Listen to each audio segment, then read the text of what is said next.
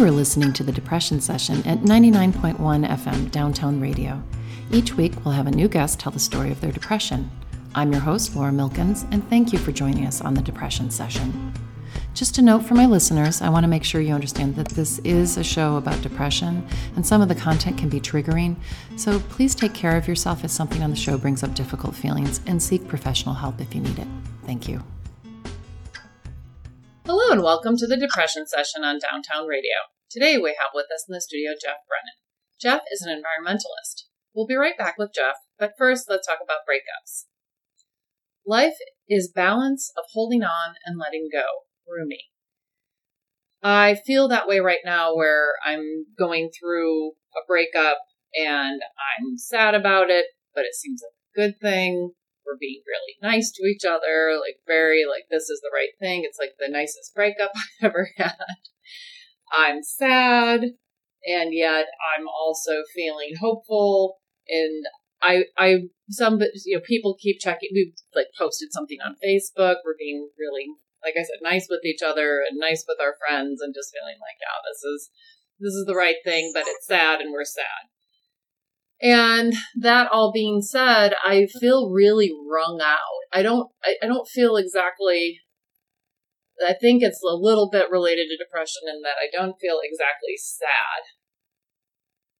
Like, sad's kind of the wrong word. Like, I feel the way I feel when I'm depressed, which is kind of like, ugh.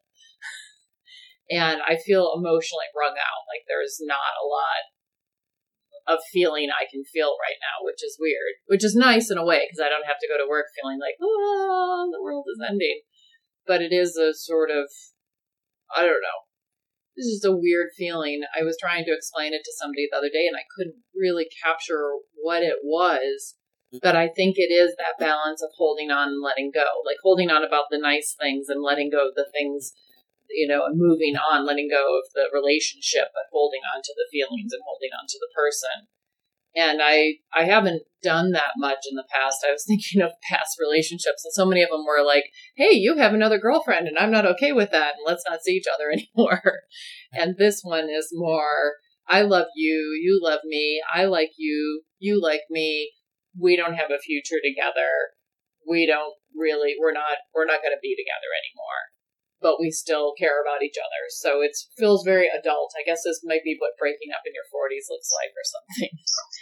So anyway, just wanted to share that with you all. And with depression, I don't know. I guess I just don't know how to feel about things right now. And I'm kind of okay with that. As long as I'm getting out of bed and I'm going to work. And that's, sometimes that's just a good thing. It's like that part, I don't feel that inability to move in the world.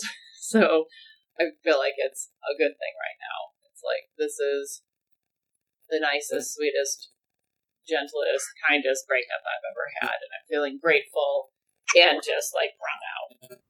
I thought this was an interesting article from Elite Daily. Your post-breakup depression isn't about mixing your ex, by John Alex Clark. Understanding the reasons behind what you're feeling enables you to take control of your emotions. It will help you realize why you're feeling a certain way right now. Then this will help you fall out of love with your ex, recover, and move on faster. Here are 5 psychological things that could be the reasons behind your post-breakup depression. 1. You're worried about the future.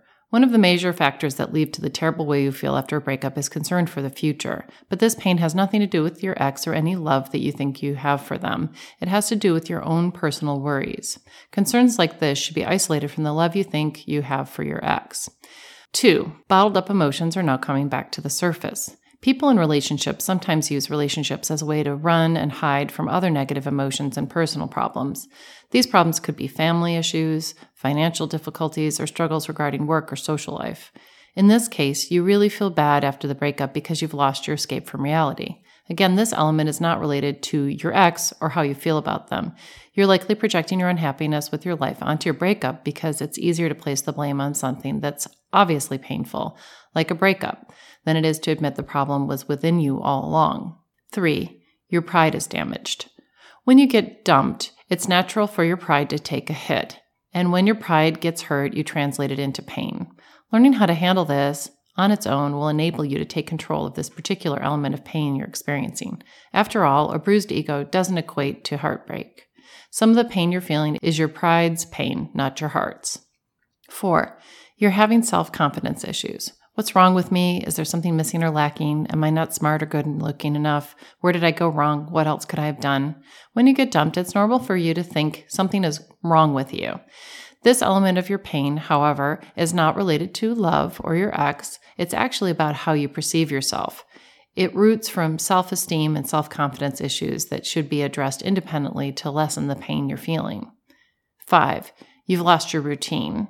When you're in a relationship, you get used to certain routines you did as a couple. This includes travel together, celebrating anniversaries, having a time of day when you check up on each other, etc. Any person who experiences a change or loss of such routines will go through withdrawal.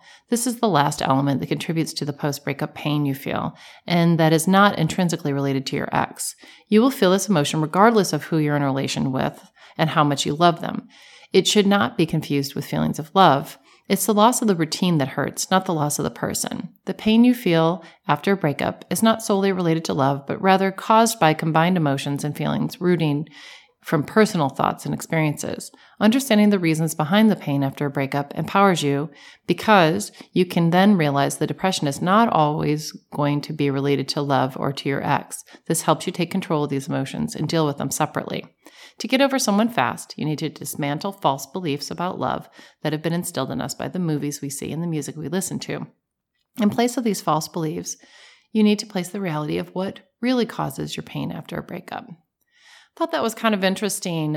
And, some of them I don't relate to, like self-confidence. I don't know. I hardly ever have any self-confidence issues. Occasionally, though, I have had a breakup where I thought, God, what's wrong with me that I can't make this work? It's the loss of the routine. That's a hard one. And the other one that I know I'm struggling with is worry about the future because I've got so many changes going on right now. So I started with a Rumi quote, and I want to end with a Rumi quote, which is, "Don't dismiss the heart, even if it's filled with sorrow. God's treasures are buried deep in broken hearts." Rumi. So today we have with us in the studio Jeff Brennan. Jeff is an environmentalist. Hello, Jeff. Welcome to the Depression Session. Hey, Laura. Thank you for having me. Yeah, I'm so glad to have you on. What do you want to share with our audience? Just, the experience, strength and hope with depression and, how I got working through it. Because it never goes away. It's always there, at least for myself. And, just see if, my story can help somebody. Yeah, I'm sure it can. Well, what kind of environmentalist are you? What's your interest? What's your what's your specialty, I guess? I do environmental consulting here in Atlanta. So I do lots of outdoor work with silt fences, erosion, and carbon monoxide testing, things along that sense.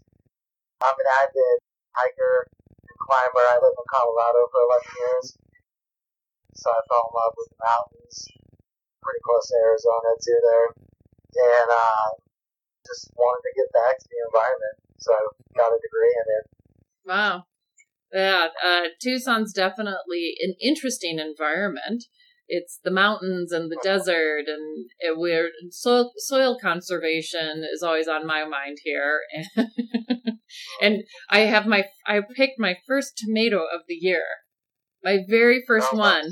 I planted them in April, and they spent all summer not producing any fruit because we had a really kind of weird year, I think, or who knows. Dry. And then we had the warmest November on record.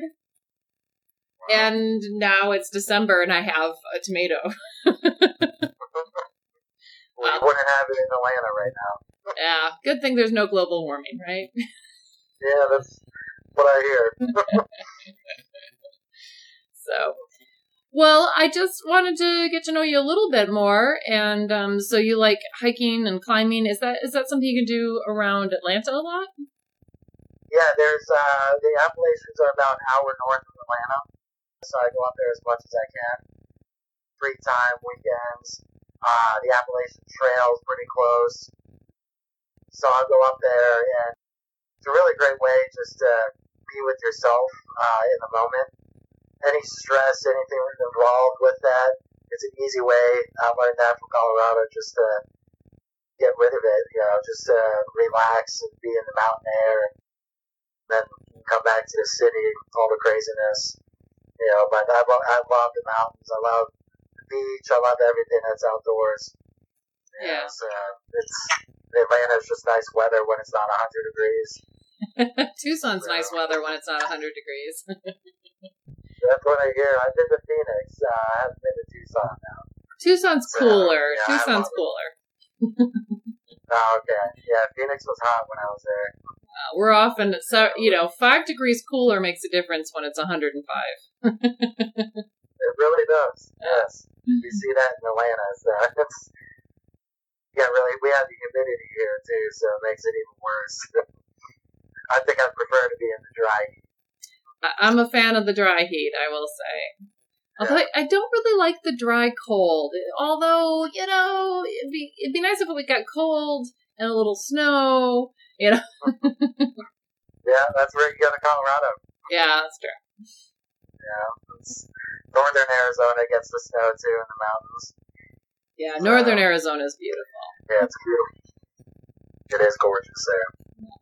So on that note, Jeff, tell us the story of your depression. Yeah, thank you, Laura. So for me, it kind of starts at an early age, actually. From as long as I can remember, I have felt the same. The depression has always felt the same. The isolated feeling alone in a world so big, just feeling like an outcast. And I had that feeling since I was a kid. It was really hard for me to be okay with that because I always wanted to fit in, and I always strived to do that. So that's where the anxiety aspect came in, doing that. So the anxiety, depression, they're all interlinked. And so that basically, up till about 13 years old, that's kind of how that went. My parents kind of hinted that I had depression, but we never really got anything diagnosed. So around middle school, 7th grade, I got introduced to drugs and drinking. I started smoking pot when I was in the 7th grade and drinking in the 7th grade, and that continued. My parents got divorced when I was young, so I felt like I was alone. Didn't really have anybody to talk to. My father wasn't around. Having somebody new come into the picture is always difficult, I think, for anybody. I already had the depression stigma, so it kind of made me feel a lot worse. Just felt myself, just like I felt like it was my fault type of thing, that my parents got divorced or whatever it was, and always trying to figure out what the answer would have been. So, high school, I played lacrosse in high school, so I had a lot of friends, varsity lacrosse. I was always outgoing. I was friends with everybody. Went to a big school here in Atlanta, so 650 people in my class alone. So I grew up with all of them, and we're still friends to this day. I'm in my early 30s, so, those are lifelong friends that you keep in touch with. Your high school, Atlanta has a really big drug problem, as far as the suburbs, the inner city. So long story short, I got my drug problem increased throughout high school. I got introduced to more drugs, harder drugs, introduced to more drinking and harder drinking.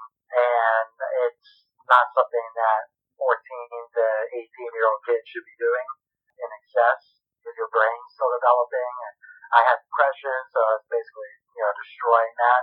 And anybody that would have wanted to talk to me, I didn't want to talk to, so I was isolating myself, using the drugs as a way out, because I didn't know any way out. I didn't know how to deal with life without it. So that carried into my 20s. Around 20 years old, I moved out to Jackson Hole, the Grand Tetons, and then after that, I moved down to Colorado. Got into climbing, hiking. I was still doing drugs and drinking a lot throughout my 20s. In my late 20s, I went back to college and finished my degree in forestry and natural resources. So that gave me some hope for the future, all in the same while feeling that isolated, not good enough for the world type of thing. But I had this diploma, so I had a little dignity, a little integrity, I guess. And I come from a big family, blended family. I'm one of four from my parents' first marriage, and then on the other side, there's four as well. And I'm one of 30 cousins on my dad's side. We're Irish Roman Catholic, so big families, I guess, are a part of that.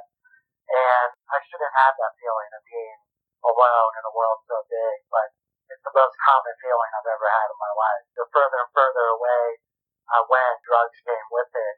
And at 29 years old, I went into rehab. I weighed 150 pounds, and I was drinking excessively. I was doing a lot of unhealthy and dangerous drugs, and to the point of near death.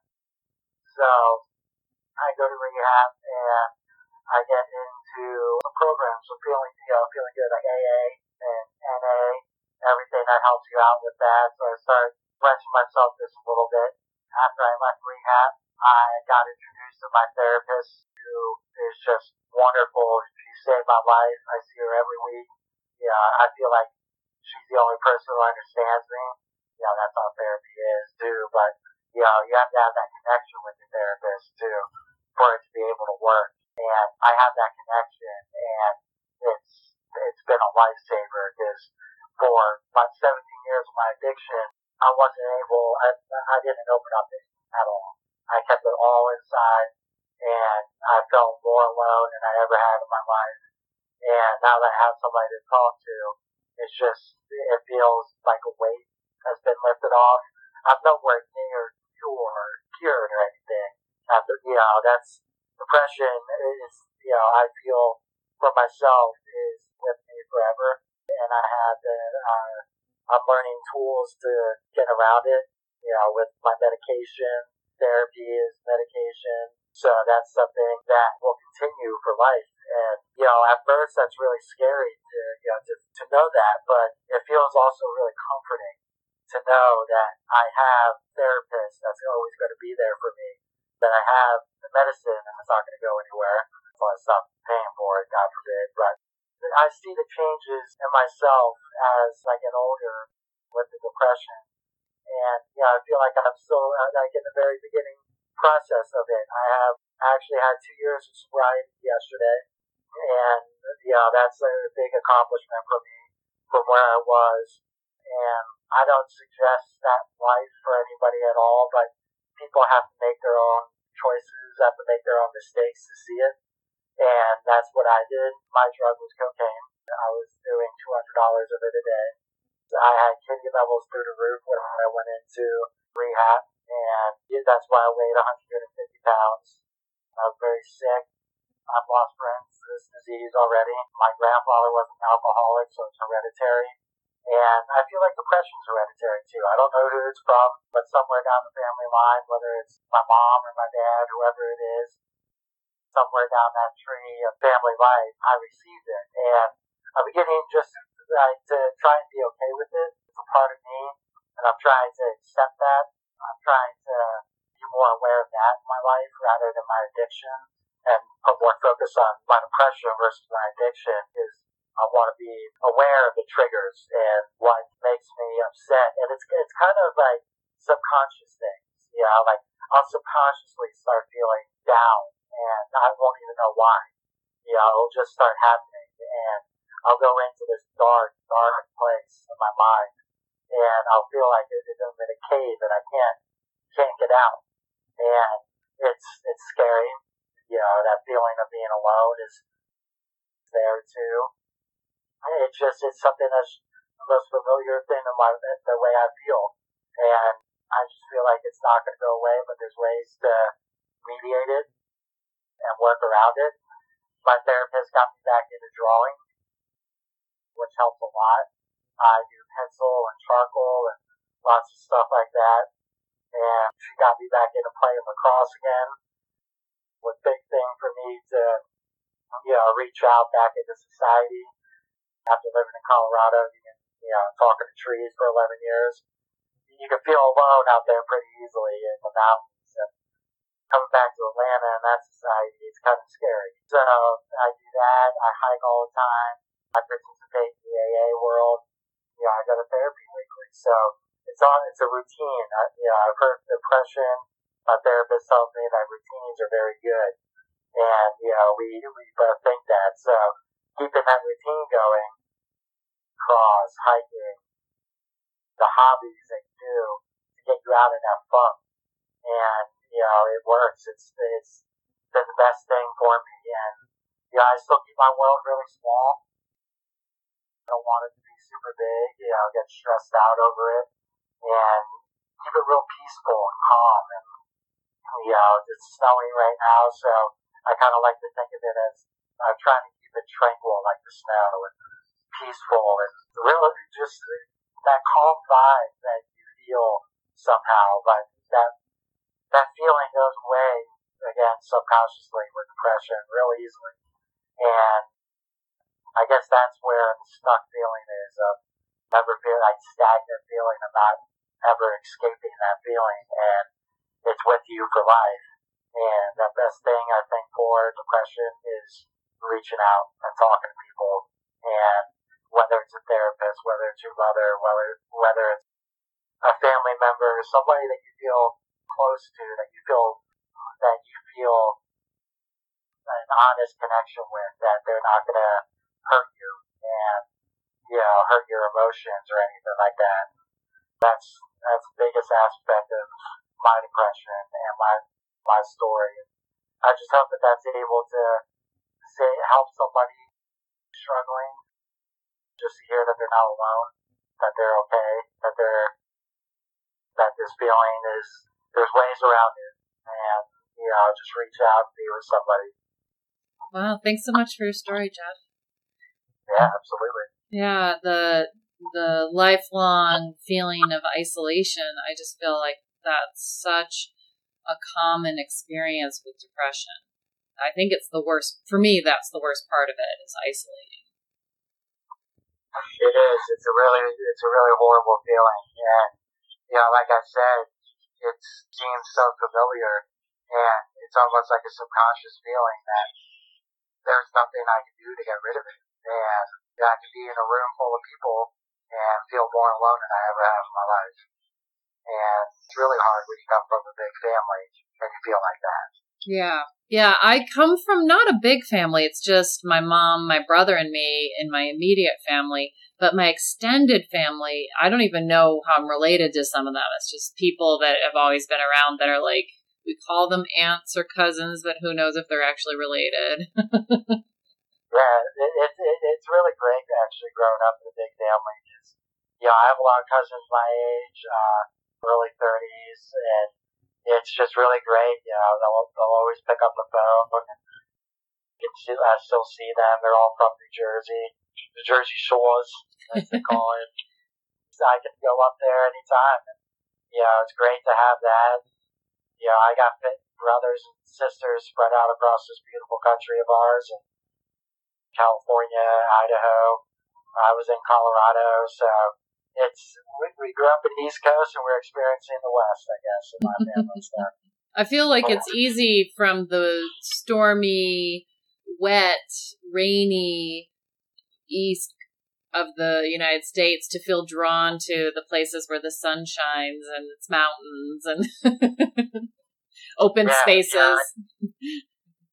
It's just the furthest west I did before I moved to Jackson Hole when I was 19 was Auburn, Alabama. And I never really saw mountains until I went out there, and I just fell in love with it. That it kind of helped me and find out who I was. It's gorgeous out there. Great that it's just a plane ride away still. I don't have to live out there so far away from family. Yeah. And drive out there if I felt crazy, and it's not that far. There's a lot to see in Western U.S. and I just hope everybody who's from here has the experience that I did to go out and see that the other side of the country. Yeah. Or vice versa. If you're from out there, you've never seen it. Another thing that I wanted to speak on was the kind of drugs and alcohol and how easy it is with depression to end up there. You already feel isolated, and then it is sort of like a social thing, but it's a social thing that allows you to not feel anything or to feel good. Yeah, it's the feeling good part went away when I was about 25. That became like the peak of my addiction, and I'll tell this to anybody, it doesn't work. Drugs, they pull you further away from who you are. It kills every amount of emotions that you'll feel, and it's not anything that I regret. I'm glad I had the experience because I now know about it and I can move forward from it. But by the end of my addiction, I was doing 3.5 grams of cocaine a day by myself. Yeah. I wouldn't let anybody do it, and that's about as isolated as you could be. And yeah, that could take. It's a scary place. So the last thing that I wanted to speak on was the routine. I really relate to that because this year is hard for me because I have a routine it's not natural for me. It's a lot of late nights at work, early mornings free when no one's around. I don't know. It's just, I want a routine, but my schedule doesn't allow me to have one that works for me. And I don't know why that's so hard, but as soon as you said that, I thought, yeah, it's really important to have a good routine when you're depressed. When you have depression, I should say. Not when you are depressed, but when you have depression. Yeah, when you have depression, so it can get you out of that depressed feeling. That routine is just, it keeps your mind from wandering, I guess. I got ADHD as well, so it's easy for me to wander. All of these things were diagnosed like right when I was in rehab, and I was like, oh my god, this would have been great when I was 13, but yeah, whatever, 29 works. And yeah, the routine is just, it's great, just keeps track, and I don't feel lost, and that's, again, goes with the isolated feeling, and if the routine helps keeping me feel on the earth plane, then by all means, I'm going to do everything that helps with my depression. I think that we all end up in this, like, whatever works. If I can find something that works, I'm going to do that. One of the things I really related to was the therapist, but in a different way, in that I have, and it sounds terrible, but I've never really found a therapist that I genuinely clicked with and that was helpful. I found a shiatsu guy that really was helpful for me when I was in a really bad place, and I just see him once a week or more. But I feel that you're so lucky to have found somebody that really works for you.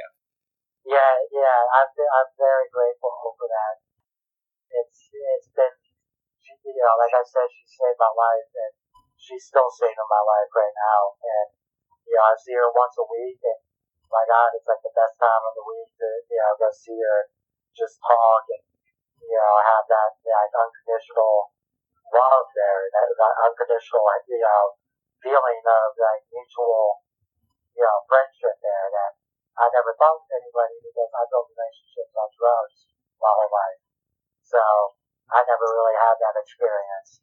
So it's an all overwhelming great experience, and I just hope that people who struggle are able to find somebody who they can click with, or whatever helps for them, that it does help them, and just stick with it. Well, that is a perfect note to end the show on. Thank you so much for being on the depression session. Thank you so much, Laura.